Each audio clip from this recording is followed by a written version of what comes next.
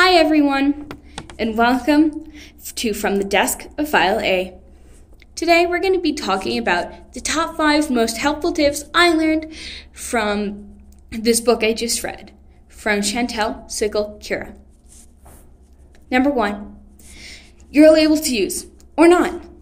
If you wish to disclose your diagnosis, just be aware that sometimes it's useful to tell others, but sometimes it's completely unnecessary.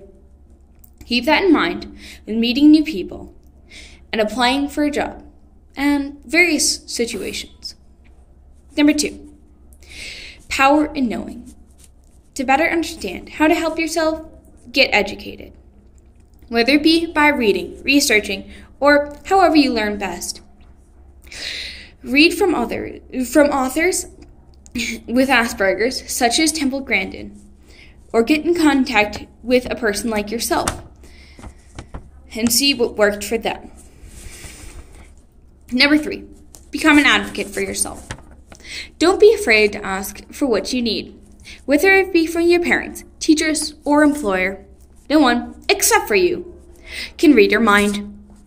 So, you need to speak up for yourself, make your needs known, and so you can work to be the best you that you can be.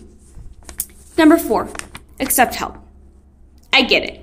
You're rolling along, being as independent as you possibly can, then boom.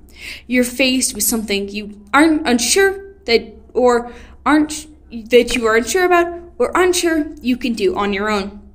Avoid overwhelming yourself and completely giving up by just asking for help.